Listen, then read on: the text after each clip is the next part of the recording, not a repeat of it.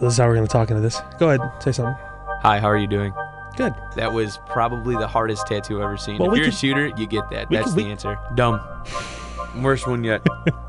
Negative 700 points. Took away all the hard work you did. What hard work? I'm just tight most of the time. Tight and sore. That's what she said. Luka LeBron triple-double game. Really? Yeah, this was kind Really? of a... No, seriously. I have a feeling that Kyle has this as his number 10 as well. No! It's Why- a fucking regular season game. Why no one this- scored 100 points. Fuck, it's the entire Why year. this triple-double game mattered is like... You're something else. Is it really... Seems like we're jumping all over the place. Oh, no, we're good. Believe it or not, it sounds good.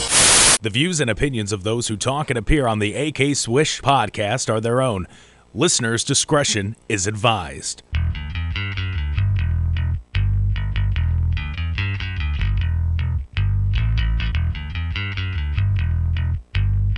So here we go.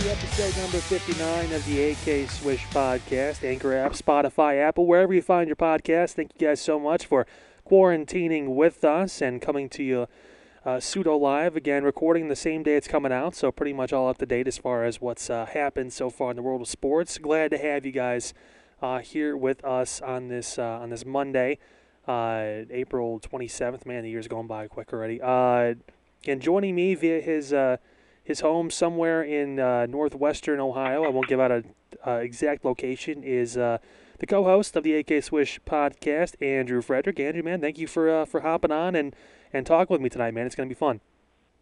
It's going to be a good time. Got the AirPod Pros cooking in the kitchen at the same time we're recording. So you seem to have this habit of like cooking when we're doing the show. I don't know if that's just kind of like your thing at this point now, or if you're going to start bringing in stuff. I cook all the time. I love cooking. It's not a problem, but most of the time I'm just, right now it's about dinner time, so, gotta get your grub on. And, speaking of dinner time, some of these teams ate in the NFL draft recap we're going to have for you guys. Again, we know that Andrew has like 45 favorite teams, so we try to go through all those. I have one, and then, of course, we do the Browns as well. So we're going to basically, how this is going to work, guys, we're going to go down the list of draftees, and one of these teams drafted a lot of freaking people, so it may take a minute, but we are going to kind of give our reactions to these players that went to these certain places. I want to start, Andrew, with Cleveland, just because everyone's been hyping them up. Now, no one said they've been the winner, quote-unquote, of the draft. I have that team, too, as a kind of a bonus one for us to go through. But a lot of people have said a lot of great things about the Browns draft class. So what I want to do first, kind of how we can kind of set this up, is go through each player, and then when we're done with their list, with the players they've drafted, kind of give us an overall grade for each team that we're going to go through at least in this kind of draft recap, and we'll kind of give our reactions to each player as we go through. And like I said, when we're all said and done with the players for that team, we'll give an overall grade. So let's start with the guy you predicted, I believe, to go there. To the Browns in our last mock draft. Jedrick Wills Jr. from Alabama, the offensive tackle, goes to the Browns with that number 10 overall pick. Give me your reaction to Wills, one, falling this far. I thought maybe he'd go higher, and two, the Browns snatching him up. Well, we'll talk about a player that I was really surprised about going so high and why Jedrick Wills probably fell as far as he did. Nonetheless, we were able to pick up a good guy who's going to be able to be solid right off the rip, and it's the same thing you've seen across the board is the Browns could have used a different guy with a different build, but he's the most polished. So getting a guy that's going to be able to come in right away and play is something that you need. And, if you take him at the 10th spot, you hope he's playing right away, right? Well, and people were all criticizing, he's a right tackle, Well, look at the quarterback he was, blocking for. When you got, Tua Tagovailoa behind you and he's a left-handed quarterback, he's still blocking the blind side. So for people that say this guy can't move, to the left tackle spot, it's kind of funny to me because though technically it is a technical different position, technically he's still blocking that side of the quarterback's protection. So you think maybe he translates a little bit better from right to left tackle than someone like Jack Conklin, who's more of a right tackle, you know?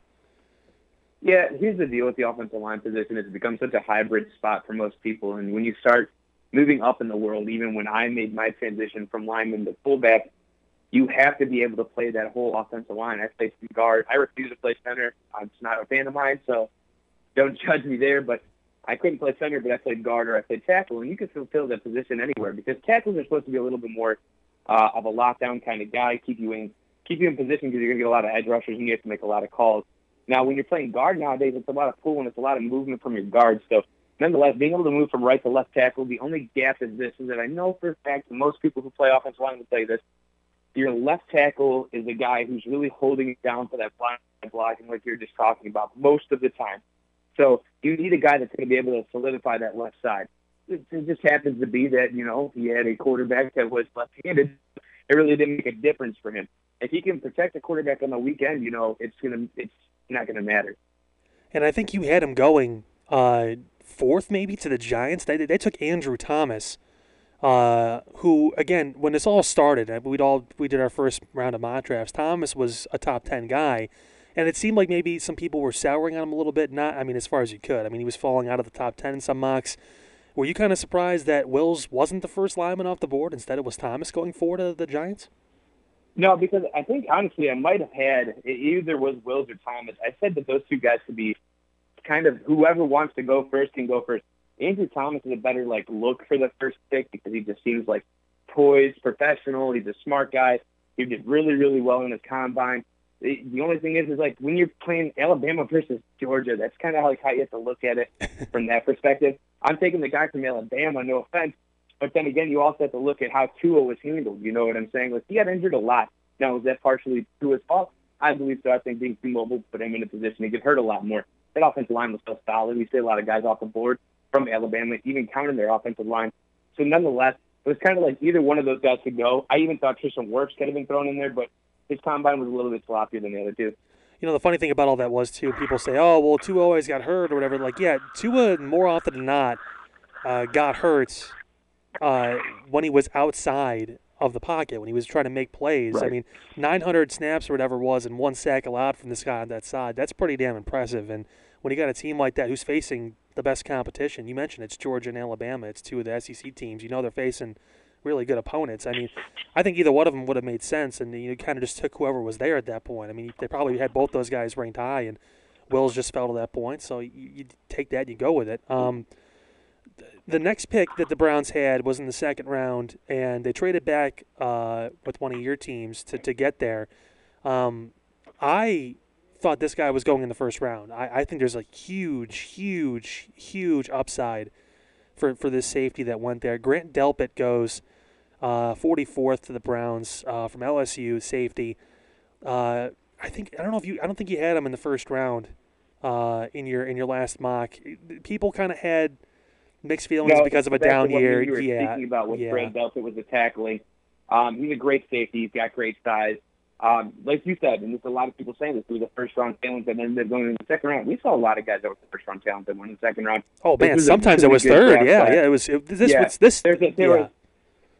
There's a draft that we don't really get to see very often, and again, that's why some of the quarterback situation, we'll talk about him down the road here in a second, but nonetheless, Grant Delpit was a great pickup. Can I say that he could have gone higher? Yes, but do I think he deserved to go higher than some of these guys? There's only a couple names on that list where I was shocked that he went before, like a Grant Delpit did, or insert names that we'll be talking about later. But it was shocking to say the least. I will say that. I was like, oh shit, Grant Delpit's available. You might as well just take him. I mean, the rich get richer, and like you said, the Browns. I mean, I'm looking at that draft board, and I see a lot of A's and B's. So far, they've gotten from most places. I think they got a B for picking up Wills, but then you also have a lot of people getting A+ across the board for picking up Grant Delpit. You know, this draft, and a lot of people, including myself, were a little bit hesitant when Andrew Berry got made the GM of this team. It makes me feel like he did not really have his hands on that first draft or the first couple ones he was here in Cleveland with, with the the Sashi Browns and the Hugh Jacksons. It made me feel this draft made me feel a lot more confident in Andrew Berry as a GM because these are competent, smart picks. Yeah, and I also gave you my answer to what I saw was the issue here. I don't think it was Andrew Berry. I told you right off rip, I think that Jimmy Haslam is finally in that position where he's like, I have to keep my hands off the things so I don't get blamed anymore, because I think he had his hands in a lot of people getting fired, had his hands in a lot of people getting drafted. We know for a fact Johnny Manziel came here because of Jimmy Haslam. We found that out down the road. Mm-hmm. You see these things that are starting to line up, and maybe he took a step back, and Andrew Berry's looking confident. Stefanski, who was very comfortable in his mansion, that was crazy, but nonetheless, you got guys out here that are going to get a lot of talent out of this Browns draft class that will continue to go down. Yes, I mean, we can kind of work through the list now. A couple other names that there's one last name I want to get into more in depth, but some other guys that came through. Jordan Elliott, a defensive lineman out of Missouri. Jacob Phillips, a linebacker from LSU. A lot of SEC work in this group right now for Cleveland. They went out of there for Harrison Bryant, a tight end out of Florida Atlantic. A lot of people high on this kid.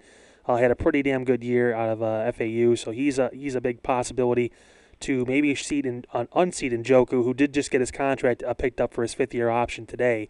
So that's kind of a hit or miss thing. We'll see how that works out. That could be a camp battle that'd be worth watching. And yeah, people are really surprised by that Harrison Bryant pickup. A lot of people ask me personally, they're like, why'd they do this?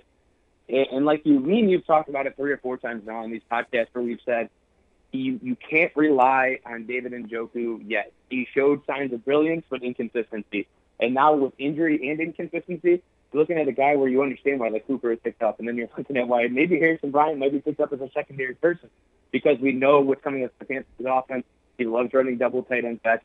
It's going to be something he's got to get used to, especially if you have someone like Austin Cooper who can slide over to maybe that slot position to run some small flares and stuff like that. But it kind of made sense to them.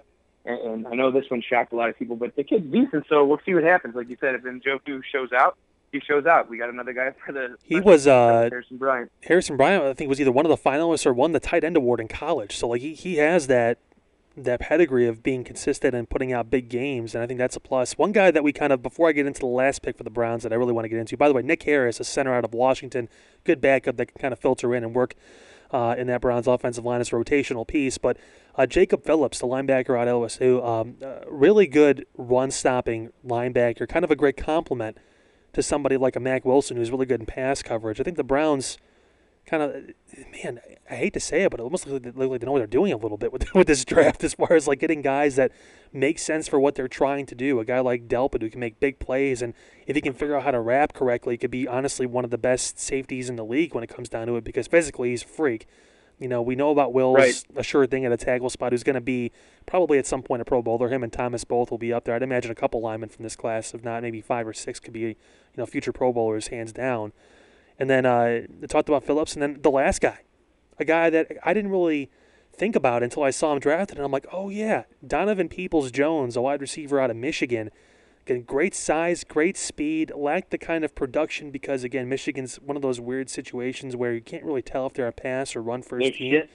Yeah, it's a really confusing offense Harbaugh's running up there because you're not sure who it's supposed to really highlight because the running backs have been decent but haven't really been featured as much, and the receivers are kind of... The quarterback situation's been the exact same. Yeah. Their offense is terrible up there. It's been rough. I'm not even going to give a chance to tell anybody that he's even a decent head coach right now. He's got to figure, and he's got to be on the hot seat. Well, he's losing to Ohio State. In the Midwest, you're not out recruiting someone like Ohio State or even Wisconsin at that point. So he's kind of third fiddle in most situations unless the kid, has some sort of Michigan background. But Peoples-Jones, man, I mean, as far as a third receiver, if this really is it for Hollywood Higgins, I mean, Donovan Peoples-Jones looks pretty damn competent, and as a deep threat and as a guy that can make some plays for this Browns team moving forward. Is he, for a 6th-round pick for this guy, I mean, that looked pretty damn good.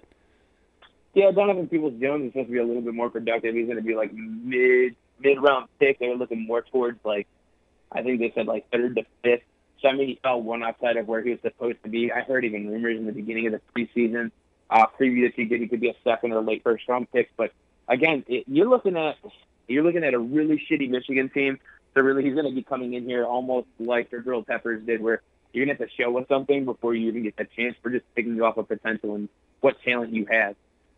Yeah, and again, it's one of those things where this is a guy that is not going to have to come in and be the number 2 guy right away. You know, you've got 2 guys set in stone in Jarvis and Odell that are the pillars of that offense, at least in the receiving core. So for someone like Peoples-Jones, this is a great opportunity to learn and kind of shut your mouth and just try and, earn a spot and try and push Higgins out if you can to be that third guy, the slot guy, and maybe work your way to the outside. So that way, honestly, he's 6'2", 200 and I think 20 pounds. That's a great size for a receiver on the outside. If you want to throw Jarvis in the slot, if you want to try and throw Odell a little bit in the slot to have him work that middle of the field and use that speed to get across, I mean, this kind of gives them new options. And Higgins had that ability, but kind of was mismanaged a lot over the past year. So it's going to kind of depend. And if you can keep both of them, man, that's a good receiving core when you got that kind of group that's clicking on all cylinders. And, of course, the chemistry with Baker is going to be key, especially for this season, to see how it all works out. But nevertheless, so that's chemistry with Baker may not matter, Well, again, we'll see. We know what Case Keenum's there. That's kind of a good push for Baker too, because now there is a quarterback who's competent, who has a 3-year deal. He's not a Drew Stanton, or he's not just a guy just to take a clipboard and teach you. This guy can take your job if you're not careful. So, yeah, I mean, what grade would you give this Cleveland draft? Because I'm struggling with mine. I don't want to give it an A+, but I definitely think that they did a pretty good job at addressing needs and also drafting players that were projected maybe a little bit higher in spots where they kind of fell to. I gave him a B+. I definitely would not give him an A+. There's some guys on that board that are making that a little risky still. Nick Harris, like you said, that's kind of a late pickup. Donovan Peoples-Jones is probably the biggest, and Grant Delpit were the 2 biggest grabs. Jordan Elliott's fantastic. But then you got guys like, I think Jacob Phillips is kind of one of those guys that I love picking up people who just came off a national championship. That's as far as you can get, you're showing leadership, et cetera. But he's got the most downside out of who they picked up. So it gives them about a B+. And like I said, that's not bad considering they had a lot of A's, a lot of B's, and a lot of B-. So. Yeah, I'm going to give them an A-. I think that this is probably the most competent draft I've seen them have probably since I've been born. Easily. Well, just because, again, there's only 1, 2, 3, 4, 5, 6. There's 7 picks in 7 rounds. Each pick addresses a need that this team kind of has. You need a backup lineman. You need that left tackle. You need a new safety because of Morgan Burnett's injury. You need help on that defensive line, and Elliott may be able to add that. You need another linebacker to help out in the run because you let 2 go in Schobert and Kirksey this offseason. The tight end spot is a big question because of Njoku, and then, of course, getting that other receiver to kind of blend in and see and push Higgins to a possible, camp battle. I mean, they kind of took every need they had for the most part and filled it with another position that could potentially be a player for this team. So it's really rare you see a team do that on any team in the league where every single pick could possibly play an impact for the team the coming year. So, I mean, it's really impressive. And, again, I give them an A-. Andrew says B+.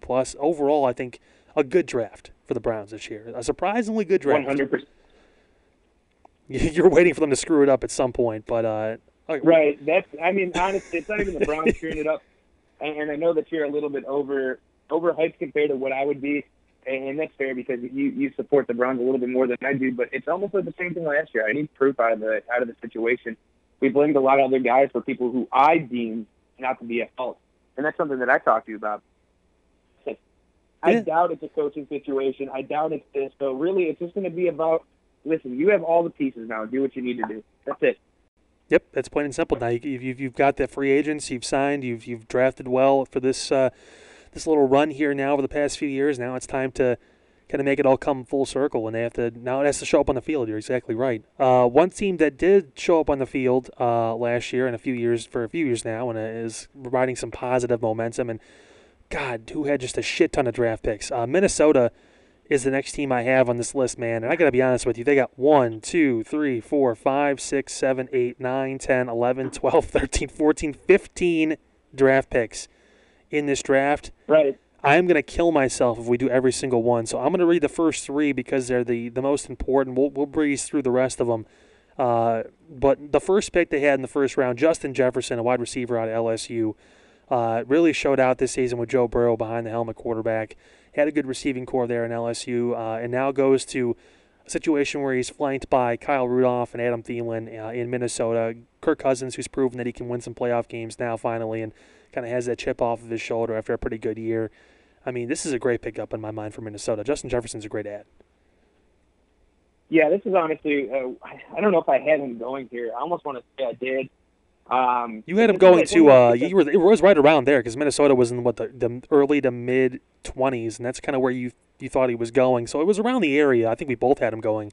I had him going to the Saints at 24, I think, and I think you may have had him going a pick or two sooner. But other than that, I mean, it was kind of right where we all thought. But still, I mean, Minnesota. You traded Stephon Diggs, and now you get this guy. I mean, yeah, it almost made sense. Like you said, you need a guy that's going to be able to replace Stephon Diggs. And if your opportunity persists itself here, then you might as well take it, and that's what they did. I mean, I can't say anything past it. Justin Jefferson's a great receiver. He helped Joe Burrow quite a bit last season, and he's going to be fantastic for someone like Kirk Cousins. So it's adding. We really thought they were going to have an off season after what we saw happen in the off season, but now you're looking at them like, oh shit, they might have really set some things up. Maybe people weren't willing to conform to that notion anymore, and they just kind of figured it out. And that might have been the answer, to be quite honest. You know, their next pick was Jeff Gladney, a cornerback out of TCU. I don't know too much about him, but I know that the quarterbacks went fast and furious, especially towards the end of the first round. And they kind of picked this guy up in the second. I mean, Gladney, again, a good player, but, you know, I thought the cornerback class was kind of a big fall off after, you know, Okudah. And if you wanted to include Simmons in there, even though technically he's a linebacker, is listed, but he can pretty much do anything. You know, but there was a thing like kind of just where you want to put him at for real. So I mean, but Jesus, man, there was so many. Like, you go through now. I'm looking at the list. C.J. Henderson goes 9 to Jacksonville. You know, that was another name that kind of popped up. A.J. Terrell goes 16 to Atlanta. Kind of a random pick there. You know, you look down the list a little bit further, and Noah, who God knows I can't say his last name, from Auburn, goes to Miami at 30. Like, it's a really weird thing where we saw more cornerbacks than I thought go. Damon Arnett from Ohio State goes 19 to the Raiders. Like, I didn't see that one at all coming up in the first round. I thought that'd be a second-round pick maybe at best. Our draft didn't look great, to say the least. And I take that back. Minnesota was back into the first round. They got Gladney at 31, so they took another cornerback in the first round. So,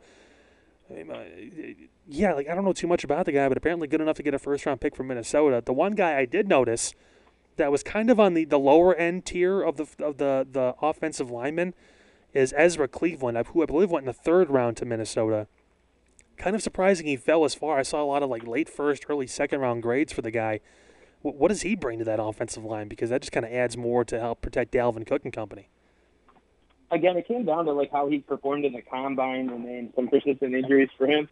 And that was kind of where I was at, because I had Ezra Cleveland going in the original first mock draft, if you want to put that in quotations, going in the first round. But, of course, we see what happens with that. Nonetheless, a good pickup. Yeah, again, my fault. My apologies again. Second round pick, 58 to Minnesota. So I have the list right here. I should just check that. But it still kind of seemed like he fell a little bit further than I thought, especially with so many teams needing offensive linemen. We can make a run through the rest of these, man. Again, there's 10 more names here, or 12 more names. It's insane. Cameron Dantzler. I'll name off the ones for you so it's a little bit easier. Jesus. I'll just name off the ones I saw that were like kind of good grabs for them. Make it a little bit simpler for everybody. Nate Stanley, the future quarterback that will unseat Kirk Cousins. Yeah. Troy Dye was a really good pickup that late. And then Kenny Wilkes, that's about the last person I could say off of that list. I mean, everybody else did fine. Like you said, Nate Stanley from Iowa, congratulations, you got drafted. I don't even think I could name 3 Iowa quarterbacks, so at least you got drafted, bud. Ricky Stanzi, man, come on. Lost me. Yeah, Minnesota, again, just a shit ton of, like, they traded a lot this offseason, but still, like, a shit ton of people in this draft, man. Give me a grade, because I haven't really paid attention to their grades per se, but what do you think? Again, it came down to almost the same thing with the Browns. You got to show me what you're going to do with that talent after you let a bunch of talent go. I'm going to give them a B+ again.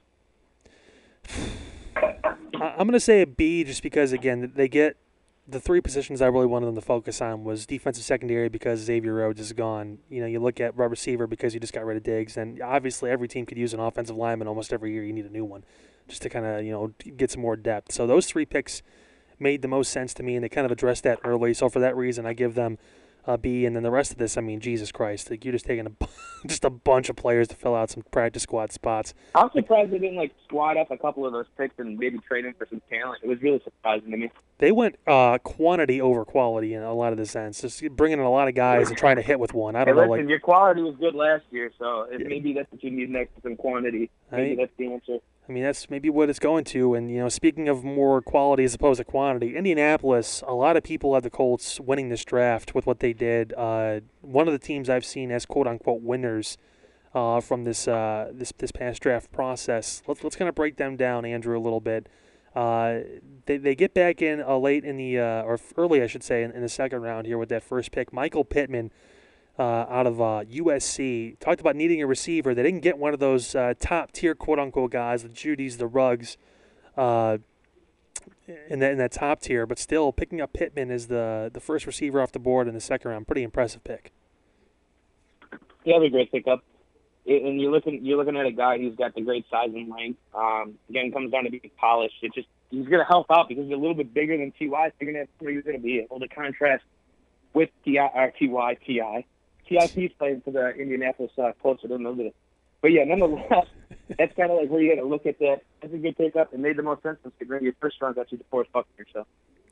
Yeah, kind of a weird run on receivers too in that first round where we saw someone like like the Cowboys take CeeDee Lamb, almost to kind of just try and keep him away from Philly at that point. I feel like they just didn't want them to try and possibly trade up to get that guy because Dallas probably wasn't going to make that trade. Interesting to see Pittman go that early in the second round. I thought maybe he'd slip a little bit, but still goes to Indy. They needed the receiver. You mentioned that before too, just kind of having that need. One thing I didn't really know if they really needed a lot of, but I really like the player. Jonathan Taylor, the running back out of Wisconsin, going just not even that much later in the second because they did trade with the Browns to move a little bit up to get him. Talk about Jonathan Taylor, man. Him and Marlon Mack together in that backfield, maybe a good 1-2 punch. I think that was kind of like what the conversation was that we were glad to see that they'd have somebody in the backfield with him. So Jonathan Taylor, again, he's the best running back in the class by far. People have said that he's on par with the athleticism with Nick Chubb and Saquon Barkley. I don't believe that. Again, he's just really, really good, and he's got really good speed. So that's kind of what they need. And maybe he'll be better. You never know. He should have been a first-round draft pick. There's just kind of a little bit of a heavier draft class this year. Oh, and by the way, I hate to say I told you so, Andrew, but I told you Kansas City was taking a running back at 32, and what did they do? They took Clyde Edwards-Helaire from LSU. So, I mean, I want to say that I called that, but no, I didn't have him taking that guy, but I still had him taking a running back. So I'm going to take that victory a little bit. Your Justin Herbert one, I think, is your better one that you should have been taking one on. Well, yeah, but still, I mean, I told you I couldn't see Herbert falling out of the top, 10. There was too much need up there for both those teams at some point to get him, and especially with the Chargers not going after anybody in free agency, it kind of seems like they had that thought process. Then finding out, of course, during the draft that he was a Chargers fan just all made all the fucking sense in the world, apparently. And then I told you from the beginning, Miami's not passing on Tua. That's their guy. It's been their guy. So I don't think either one of us were dumb enough to fall for that. No, yeah, the whole maybe I'm not sure. No, they're taking him. Let's see who else we got here for Andy. Julian Blackman, the safety out of Utah, a good prospect that can make an impact on that defense too. Malik Hooker's future kind of seems a little suspect. I don't know what's going to go on with him for the future. But the next pick is the one I really want to get into with you because it could very well be the replacement to the replacement. No, literally, if you think about it, Jacoby Brissett, Phillip Rivers now. Jacob Eason, the quarterback from Washington. A lot of people thought probably one of the top 5 prospects per se of quarterback in this class. He goes to Indy. What's your thoughts about Jacob Eason maybe being the future quarterback of the Colts once Phillip Rivers decides to hang it up? Again, it comes down to just having the talent with your raw prospect, and that's what Eason is. He has the talent to do so. He is by far probably, I'd put him right behind, I don't even know if I could put him behind, but I'll put him behind where Tua was before he got injured. He's probably got the strongest arm. Oh, yeah. Nonetheless, it's like 6'6", 234 pounds. He's huge. He's just a monster. Yeah, exactly. He's a really good spot for him to go. He's going to learn behind a guy that can kind of swing like he can. And the thing is that the upside for him is that he's super accurate. He just needs to learn how to be a little bit more polished in the pocket. Right. So before we give a grade on Indy, man, there's a couple more picks that we can go through here, but just give me your synopsis. Anyone else stand out to you, per se, with their draft picks before we give them a grade? Yeah, Ball State, Danny Pinter, he was a really good pickup. I was a really big fan of that one in the fifth round, 149. Past that, their draft kind of sucked at the end, so they struck gold in the beginning and then just kind of shit the bed at the end. Yeah, people are really grading those first couple ones as big additions because they're really trying to. It almost seems like Indy says, "Okay, we're trying to win now. Like we know what we got." Where with I'm Rivers. looking from right now, because I just clicked over to it, they have 4 A-pluses in a row: Jonathan Taylor, Julian Blackmon, Jacob Eason, and Danny Pinner. Yeah, obviously Pittman being in there too, and then another kind of sleeper name was Jordan Glasgow, linebacker, their last pickup. I've heard his name before as kind of like that mid-round guy that could possibly blossom into a pretty good linebacker. He's got some good tutelage going on in Indianapolis now, too, with that linebacking core, which is one of the best in the league with Leonard. So, listen, man, I give him credit. Like, if I had to give them a grade, I'll go first since they're your favorite team. I'm going to give them probably a good B+, A- again. I'm going to say A- just because there is a goal this year. If and when we decide to play football again at some point this year, for them, and it's to win a Super Bowl, hands down. This team was set up to do that before last season, and Andrew Luck retired, and that kind of screwed him over. But now this is an opportunity with a quarterback who's proven that he can win a lot of games, and he can throw for a lot of yards and touchdowns and make plays. You wanted to take guys that could help him do that on the offensive end because your defense is pretty set, and they did just that with someone like Pittman, with Taylor, with now kind of looking at maybe the future of your position, too, at the quarterback with Eason, who's got a hell of a lot of talent and can learn, as you mentioned. So I'm going to give them an A-. Sorry, you got me mid-chew right there.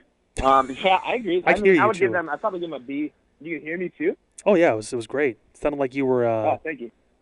eating some I rebar was out rushing there. right there to get that bite in. I just made some pasta if everybody would like to know. But no, yeah, I kind of give them, like I said, a B+, somewhere in there because that end of the draft was kind of shit.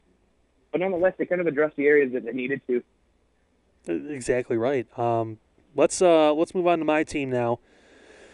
The New Orleans Saints, this is going to be easy because they only had 4 selections in the draft. How about that? Only 4 picks in 7 rounds. This team was, a lot of people talked about it too when they were actually drafting, one of the more complete teams, and I'm not just trying to toot my own horn here, in the league as far as defensively, offensively. Not too many holes, especially after they signed who they did receiver-wise with Emmanuel Sanders and bringing back Janoris Jenkins on a better contract.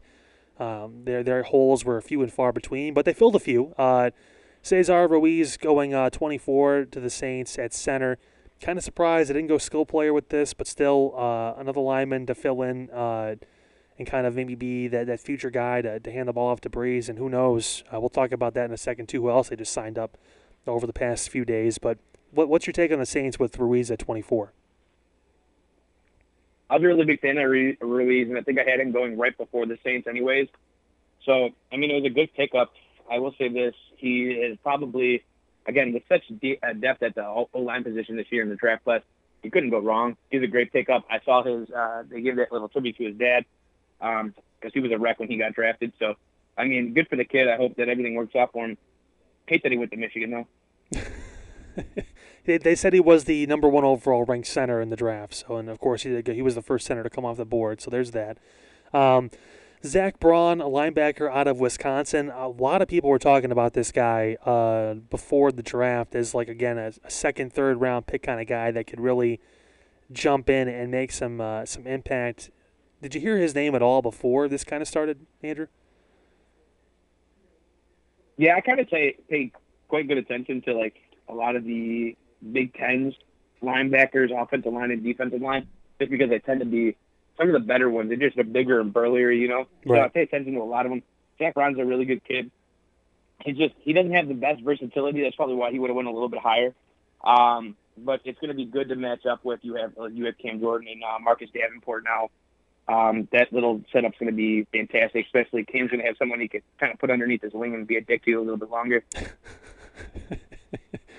And then the Saints taking a tight end from Dayton, Adam Trotman, who apparently has had a pretty good career there for the Flyers, and now he's flying down to New Orleans to be with the Saints. Another kind of thing where tight ends weren't necessarily featured very heavily in this draft because of the amounts of talent in the receiving cores and in the line and even the top tier quarterbacks that were kind of in this per se. I mean, tell me a little bit. I don't know if you know anything about Troutman, because him and we talked about, obviously, Harrison Bryant from Florida Atlantic, 2 guys that were kind of not very publicized per se, but had great college careers. Well, the thing with Trotman is that he's like super fucking fast. So I guess I'm reading it right now. Plays his size and faster than timed in 40 at the combine. Looks like your classic Saints tight end. So I mean, again, that's what Breeze likes. He likes a guy he could use and maybe throw the deep ball too. So maybe this is your replacement for what's his face, Jimmy Graham. Which I thought they probably should have resigned Jimmy Graham at some point this offseason, but the Bears jumped on that. The last pick for the Saints, only 4. I love this. 4 picks, easy to break down.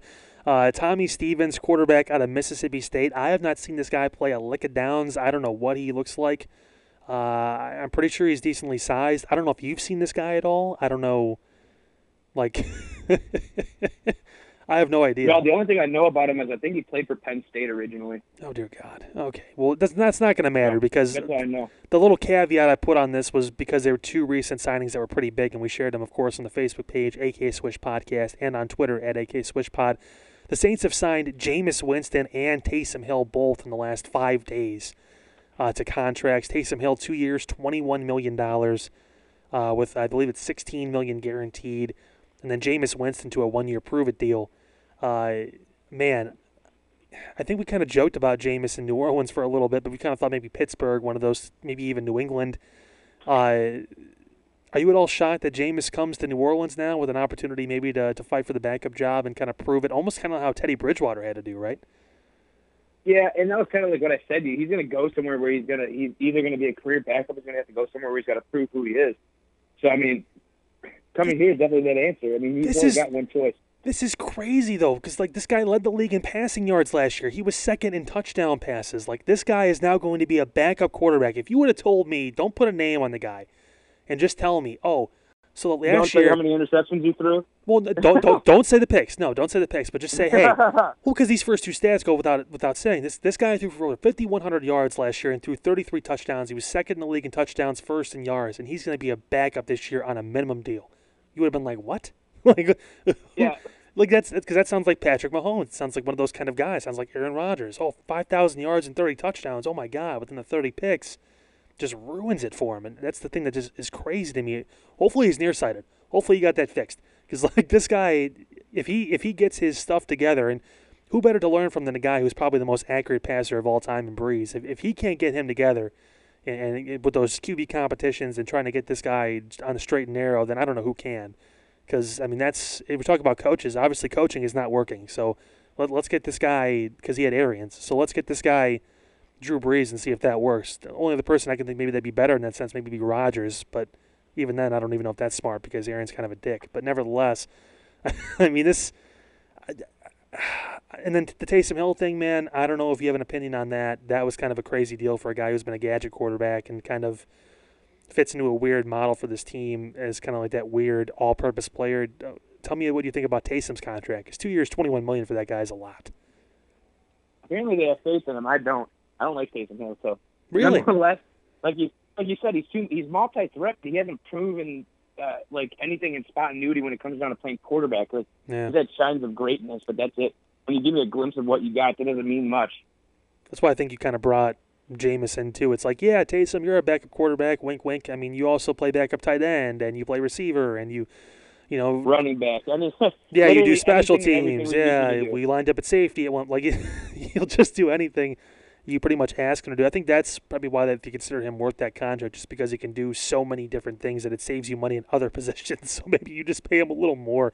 I don't know like what the scenario be for him. I think honestly their future maybe looks like if they want to try and re-sign Jameis and they don't want to draft a quarterback next year, whenever Breeze decides to go, it'd be kind of those two, Jameis being your number one, and then Taysom kind of being that gadget guy like he is now. Maybe you include him more just to kind of give Jameis more of a break and to kind of be able to watch film on the sideline, in between plays. But I don't know.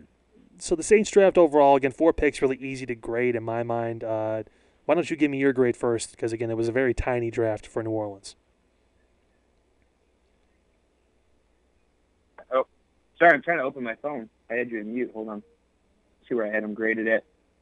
Their first 2 picks, like I said, with the Zach Brown, the Cedar Rays, it was huge. Honestly, if you don't draft that Tommy Stevens guy, because I don't know who the fuck he is, nor do I know what he's going to bring to your table, I'd give him an A, honestly. But I'll give him just because the lack of picks, and also picking up this Tommy Stevens guy, I give him a B+. I'm exactly with you. I think B+ is fair. Again, I don't know anything about Stevens. And then also, again, it's for a team. If there was going to be a team that only needed 4 picks this year, I think the Saints was one of those teams for sure, just because they have so much talent already on that team, and they're kind of built. You know, when you win 13 whatever games back-to-back years, and most of your guys are back, I mean, it's pretty clear that you're almost all together and just looking for that one little push. And maybe Ruiz is the guy. Maybe Braun makes a difference on defense. Maybe Troutman comes in and kind of supersedes Jared Cook. Jared Cook's 33, so there's a possibility there maybe to get some work in with Troutman. I don't know. I think Stevens doesn't see the light of day. That's probably their practice squad quarterback. But nevertheless, yeah, man, I'm with you. I'm with the B+. That's kind of my my synopsis of that. So there's one more team I want to break down. Before we get into my draft questions I have for Andrew to kind of wrap up this part of it. You're going to be my last team? My Denver Broncos? No, I did not. I believe it or not, I did not pick Denver as one of the teams. I probably should have, but I didn't. I kind of wanted. I wouldn't have did much anyways, honestly. Well, we except can. For, drafting fucking greatness. Drafting greatness. They didn't do much except draft greatness. Is what you just told me. We can look through them. Judy, too. Yeah, so they get Judy because Judy fell to 15. I was kind of surprised that Ruggs was the first receiver off the board. But remember, I told you it's the Raiders. They love fast guys, and Ruggs ran a 4.27 40. So that was almost set in stone from the moment he crossed that finish line. I think I had CeeDee Lamb before Ruggs. You did. You had CeeDee Lamb going 11 to the Jets. I remember that. The day took Becton because Becton fell out of the top 10, which was kind of surprising too. But also, I didn't think Isaiah Simmons was going to fall to 8, but somehow Arizona took him. So. There was one other guy that fell before we get into. Let's finish Denver first. So he took Judy at 15. I'm going to kind of scroll down here and look at who else they took. We'll grade this on the fly, per se. Second round, KJ Hamler, wide receiver out of Penn State. So there's that. We go through. Denver Broncos in the third round. Cornerback Michael Ojemudia. I didn't know he's good. I don't know how to say his last name, but he's good as fuck. It's probably Ojemudia or something like that out of Iowa. So a decent pick there. You like those Big Ten corners. Usually they can make a difference. Another pick in the third round. They took defensive lineman McTelvin Agim out of Arkansas. That's an interesting pick. Again, these weird names are freaking me out a little bit with Denver. They're kind of adding it up. Oh, God damn it. You're good. You don't have to struggle through anymore. They had a couple other good. Derek Tutzka was a really good pickup. Jesus Christ. I'll give you $100 if you can say the guy's last name for Denver in the fourth round, pick 118, the tight end out of Missouri. Albert Akawubim. I don't know how to say that. I tried. Everybody besides Judy's name is ridiculous. I can't understand. Even the way Judy spells his last name, if someone wanted to be a dick about it, they might not know how to say it. Oh my God! It's so Denver, man. Just and John Elway looking just so happy when he picked him. Nonetheless, they had a decent draft. That was the only one I really wanted to talk about was the Jared Judy one. That was a big pickup for them, so it'll be nice to see. Oh my goodness, that was hard. That was my God. I didn't even think about Denver. I completely just glossed over that because the team I have. Yeah, you're fine. I was just joking with you. I just wanted you to see the names as well. So, dear Lord, they just picked. Okay, who's got the craziest name? Okay, who's got the second crazy? They just went down the list. The team that went down the list and on many people's lists apparently is the winner of the draft. Is the Baltimore Ravens. As far as what they did. Fuck yeah, brother. I know you're happy about that because of Lamar.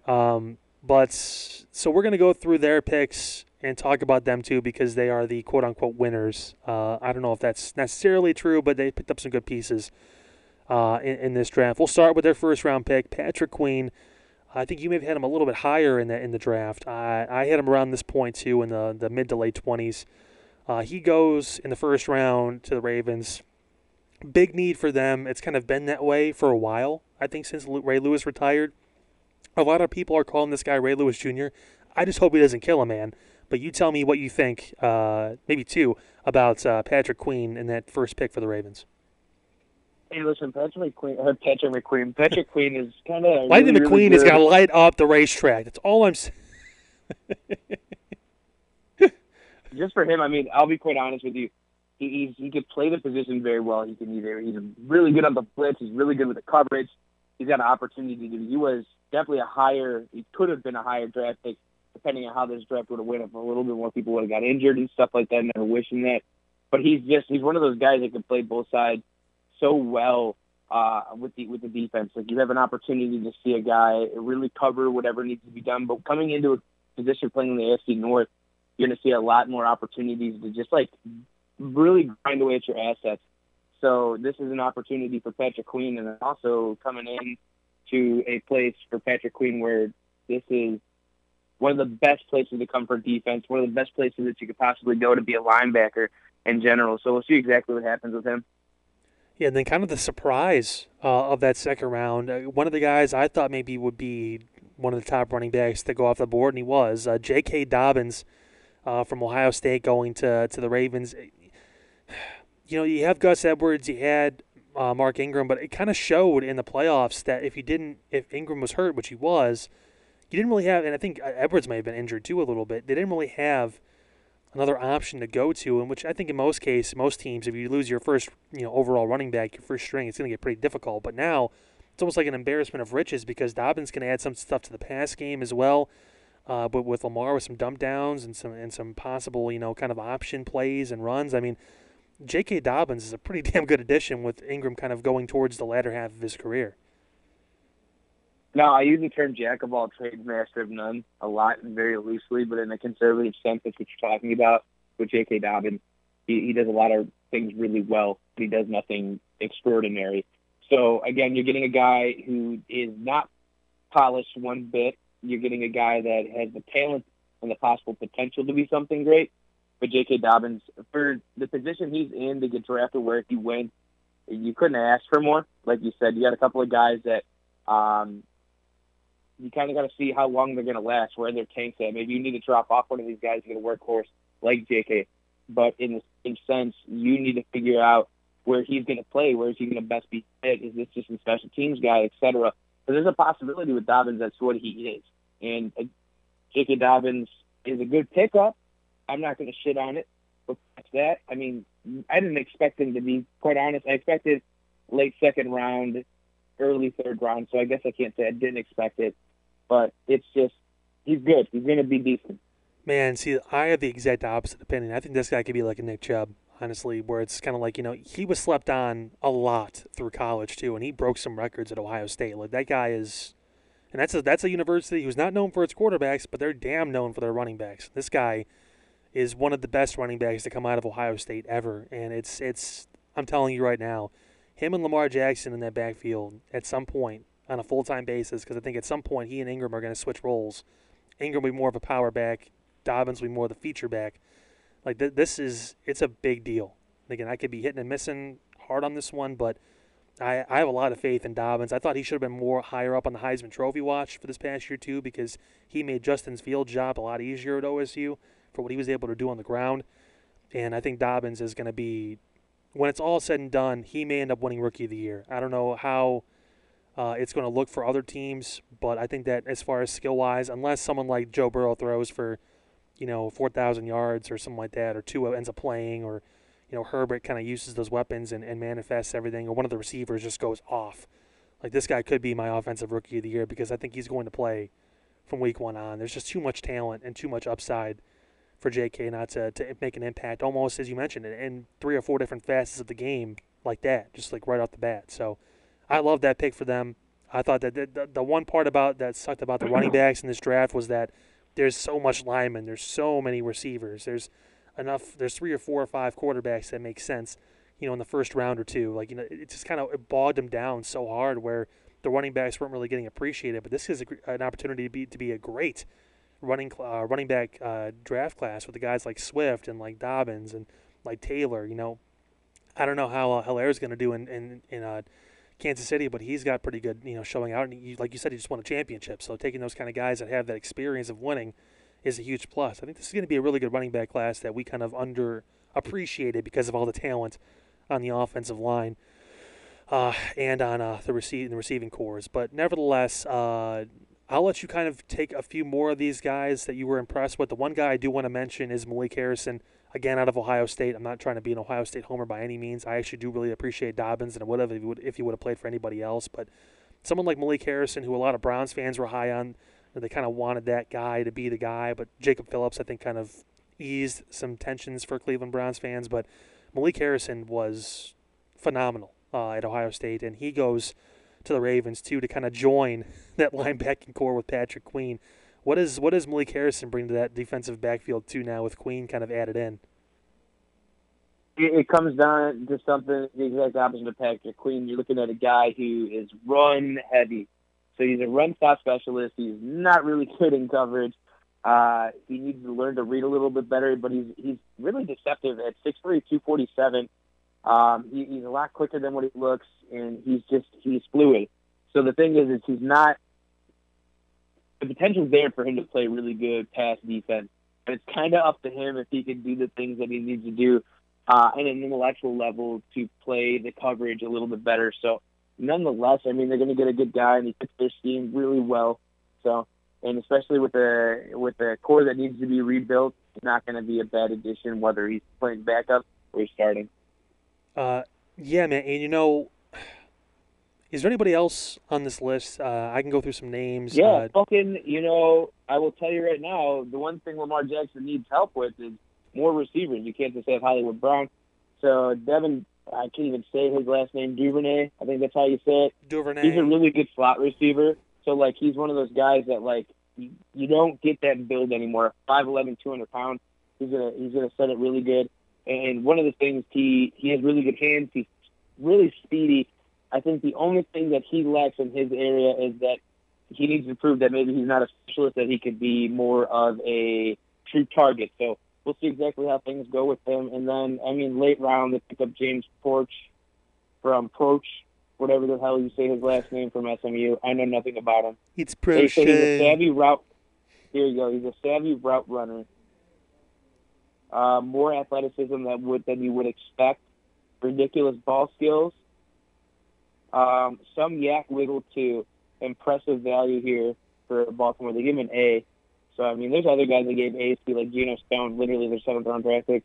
They gave him an A. They said Stone is a lower-level athlete for the safety spot, but plays 2 steps faster than his combine because of genius instincts and coverage. Holds his own against the run. Imagine being a 7th-round draft pick and they just, call you a lower-level athlete. That's disrespectful. Nonetheless. Though technically he is a lower-level athlete. Yeah, he wasn't taken in the first. Yeah, he's literally the lowest level you could go. Well, undrafted free agent is always a plus. But yeah, he could have been. Yeah, man. Give me your grade for the Ravens draft. The only one I didn't like was the Broderick Washington one. It's just he's one of those guys that he's got the body, but he's not going to last in the NFL. So past that, I don't see them better than the ones that we talked about today because, I don't know. It just depends on where you rank JK. Because if you rank JK really high, it could be good. Like I said, the Devin Duvernay, whatever the hell you say his name, he's a really good slot receiver. So you always look and see if those slot guys exist, like a Julian Edelman. You're not going to get them very often. Or maybe you can move them from a specialist position and move them over. So he could be something special. Again, another guy, I can't pronounce his name, but that D lineman from Texas A&M. I know he's pretty decent. Matabuki. Their last two picks, apparently they were rated high from other places. So for me, I can give them a B+, only because that's where I feel comfortable, like a B or B+. I'm going to give them the old A- because I think, again, Queen could be probably a superstar in this league at some point. He's got that kind of talent, the winning pedigree. I think, like I said, Dobbins is going to be – look at someone like Nick Chubb as far as what he can possibly produce for on the field as that kind of template. He's kind of built in that same kind of way too, a little bit undersized, but man, he's a freak when it comes down to being an athlete and all that stuff. So I look for that. I think A- is fair. Did they have the best draft? A lot of people are saying they did. Man, I don't know. I think the Colts had a pretty damn good draft too, as far as getting what they need to win now. The Saints took smart picks. They only had 4, so they had to make them count. They only really missed, I think, on 1 with Stevens because I don't know what the hell he's going to do. But their 3 picks were solid. The Browns again. I'm not trying to be a homer at all, but they had a damn good draft as far as like I said before. It's rare where you see a team where every single player they picked can realistically, if things work out the proper way, could make an impact almost immediately. As far as being a piece that can either be in the rotation to give people breaks, and someone like Nick Harris, the center out of Washington, or someone who could step in like Grant Delpit in day one, and maybe again if he works on his tackling in the offseason and if they can actually host stuff like OTAs and preseason and all that stuff, if he can really, kind of hone in on that last little skill that can be taught, then he could be their version of a Cam Chancellor as far as a guy that can just knock the lights out of people and make plays. So who knows? But again, Ravens for me, A-, best in the draft, debatable in my mind. With that being said, Andrew, I have 5 more. Before we move on, I want you to look at 2 more teams for me. Ugh. Not my teams, but just to finish this up real quick, because I'm looking through this, and they're claiming they had the best draft. Look at the Cincinnati Bengals or look at the Buffalo Bills, either one of them. The grades that I'm seeing from Cincinnati, when you pick up Joe Burrow, T. Higgins, Logan Wilson, Khalid Kareem from Notre Dame, Hakeem, can't say his last name, but then Marcus Bailey when they even gave an A to. They had 1 B with Logan Wilson. That's it. And then you have teams like you don't even really have to look at them. I can read them off to you. If you go to the Buffalo Bills, A.J. Espinoza, Zach Moss, Gabriel Davis, Jake Fromm. That's a great steal at the 5th round. Yeah. The only one they get an F for Tyler Bass, who's a kicker. I don't know why. They have plethora at that. They could have had plethora at that spot. They're saying, but Isaiah Hodgins from Oregon State, and then Dane Jackson from Pitt. They give them all A's. I mean, I'm going down this list real quick before we finish it up, and I'm just trying. Can I tell you a team that I thought got a steal? We know Arizona got they got Isaiah Simmons. How about Josh Jones going in the 3rd round to the Cardinals? They got a lineman that they still wanted, and a guy in Jones that has a lot of potential, who a lot of people had going in the 1st round, including myself, and I think either you did or had him going maybe early in the 2nd. He goes in the 3rd round to Arizona, so they get a big lineman with a lot of potential, and they get another safety, another strong defensive back in there.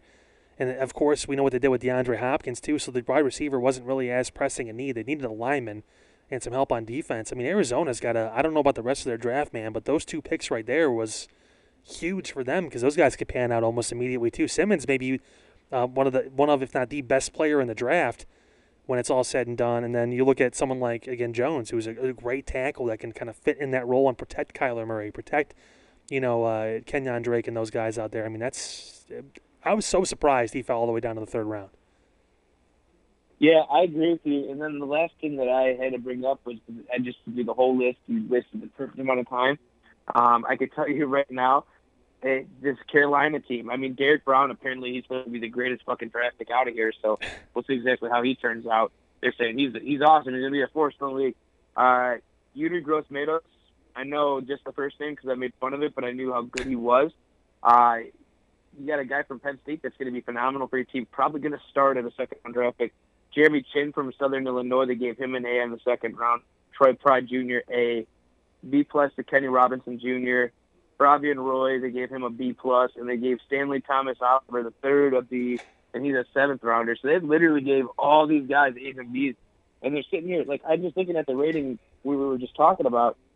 I don't see how Baltimore had some, like, duff-ass picks.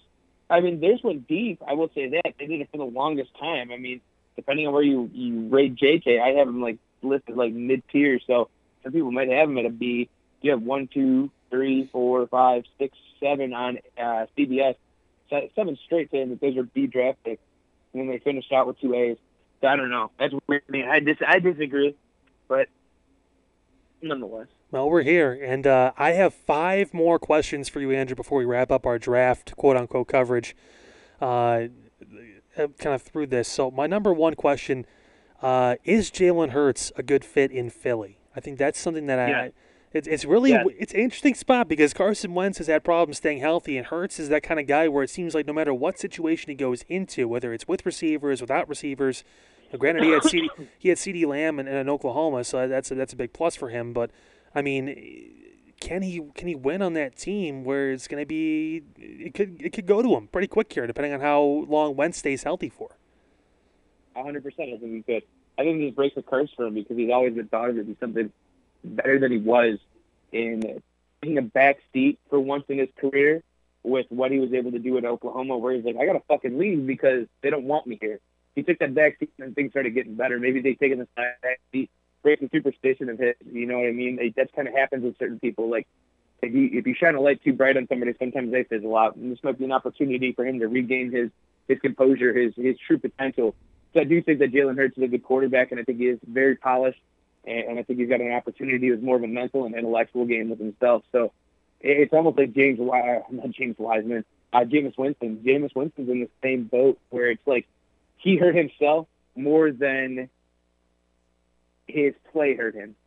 So when you look at a guy like that who speaks with all this confidence, who's trying to be some type of leader that we know he's not capable of being, you see a development issue that never goes away. And you don't see that with Jalen Hurts. He's actually trying to be better than what he even thought he was at Alabama. So if there's a possibility in doing so, it's going to be a great fit for him because we don't know if Carson Wentz is going to stay healthy.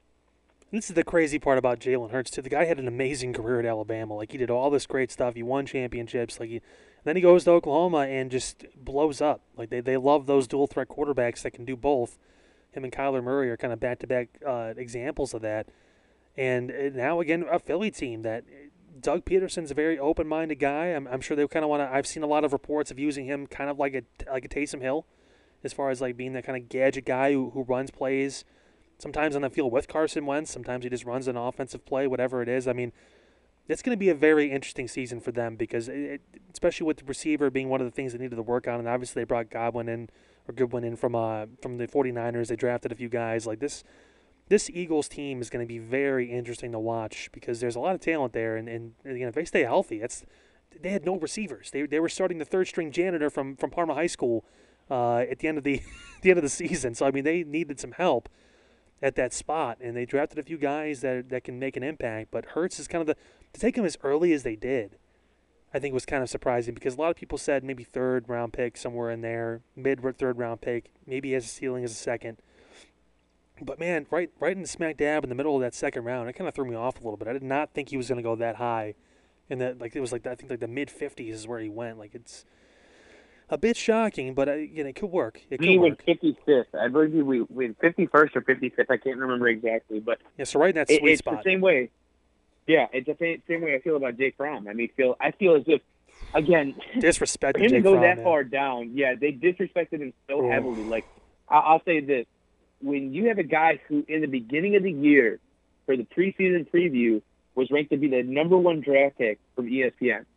Now, SportsCenter's jobs with ESPN's, like, you know what I mean? They jobs with their TBTs and bad flashback moments, you know? Mm-hmm. So, of course, with ESPN doing that, it's just like, I don't see how he fell so low when they knew so much about him, and he still did decently. Well, think about it. He was in the race. Underperformed. Him and Tua and Herbert were the three guys. Those were the three guys who were like, okay, and then obviously Burrow blew up. Jake Fromm might have been in that race, but, like, when he started getting through the year, he started playing as if, I guess what they're expecting to see from quarterbacks in the NCAA for them to go to the next level and be a higher overall draft pick is you have to start breaking records or look like you're going to be the best passer in the league.